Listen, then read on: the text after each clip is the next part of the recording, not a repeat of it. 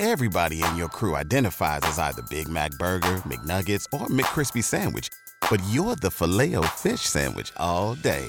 That crispy fish, that savory tartar sauce, that melty cheese, that pillowy bun. Yeah, you get it.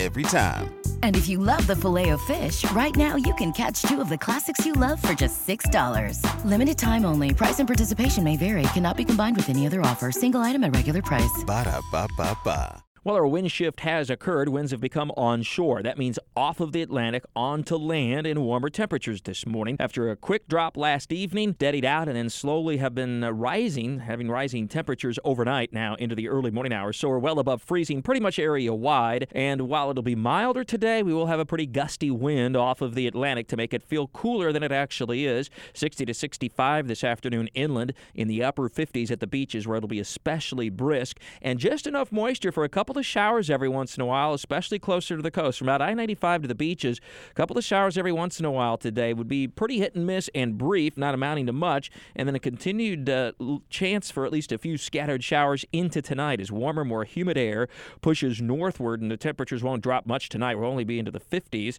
and that'll set us up for the warmest day of the work week. Still looks to be tomorrow. Temperatures jump into the 70s. It'll be breezy but very mild. That's ahead of the next strong cold front that'll be bearing down from the west, and that brings more rain later tomorrow night into Thursday. The potential for a messy morning commute on Thursday.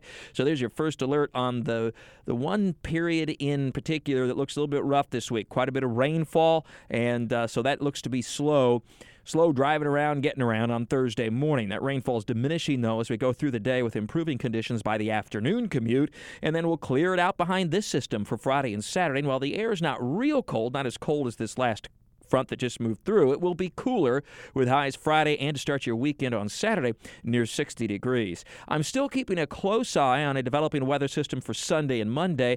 The indications at this point are that much of the more significant precipitation stays south and east of our area, Jacksonville and northeastern Florida, but it's a system to watch. It may try to come back a little bit more west and north. It's a little beyond our 5-day forecast yet, but something to keep an eye on for the end of the weekend into early next week in what otherwise looks to be a pretty decent, cool but decent start to this upcoming weekend. And by the way, after that beautiful eclipse Sunday night, I have posted a number of photos at on my Twitter account at MikeFirstAlert and also on my Facebook fan page. With all your weather all the time, I'm Chief Meteorologist Mike Burrish from the CBS 47 at Fox 30 Action News Jack's First Alert Weather Center for News 104.5 WOKV.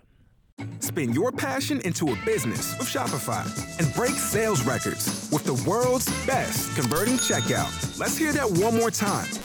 The world's best converting checkout. Shopify's legendary checkout makes it easier for customers to shop on your website, across social media, and everywhere in between. Now that's music to your ears. Any way you spin it, you can be a smash hit with Shopify. Start your $1 a month trial today at shopify.com/records.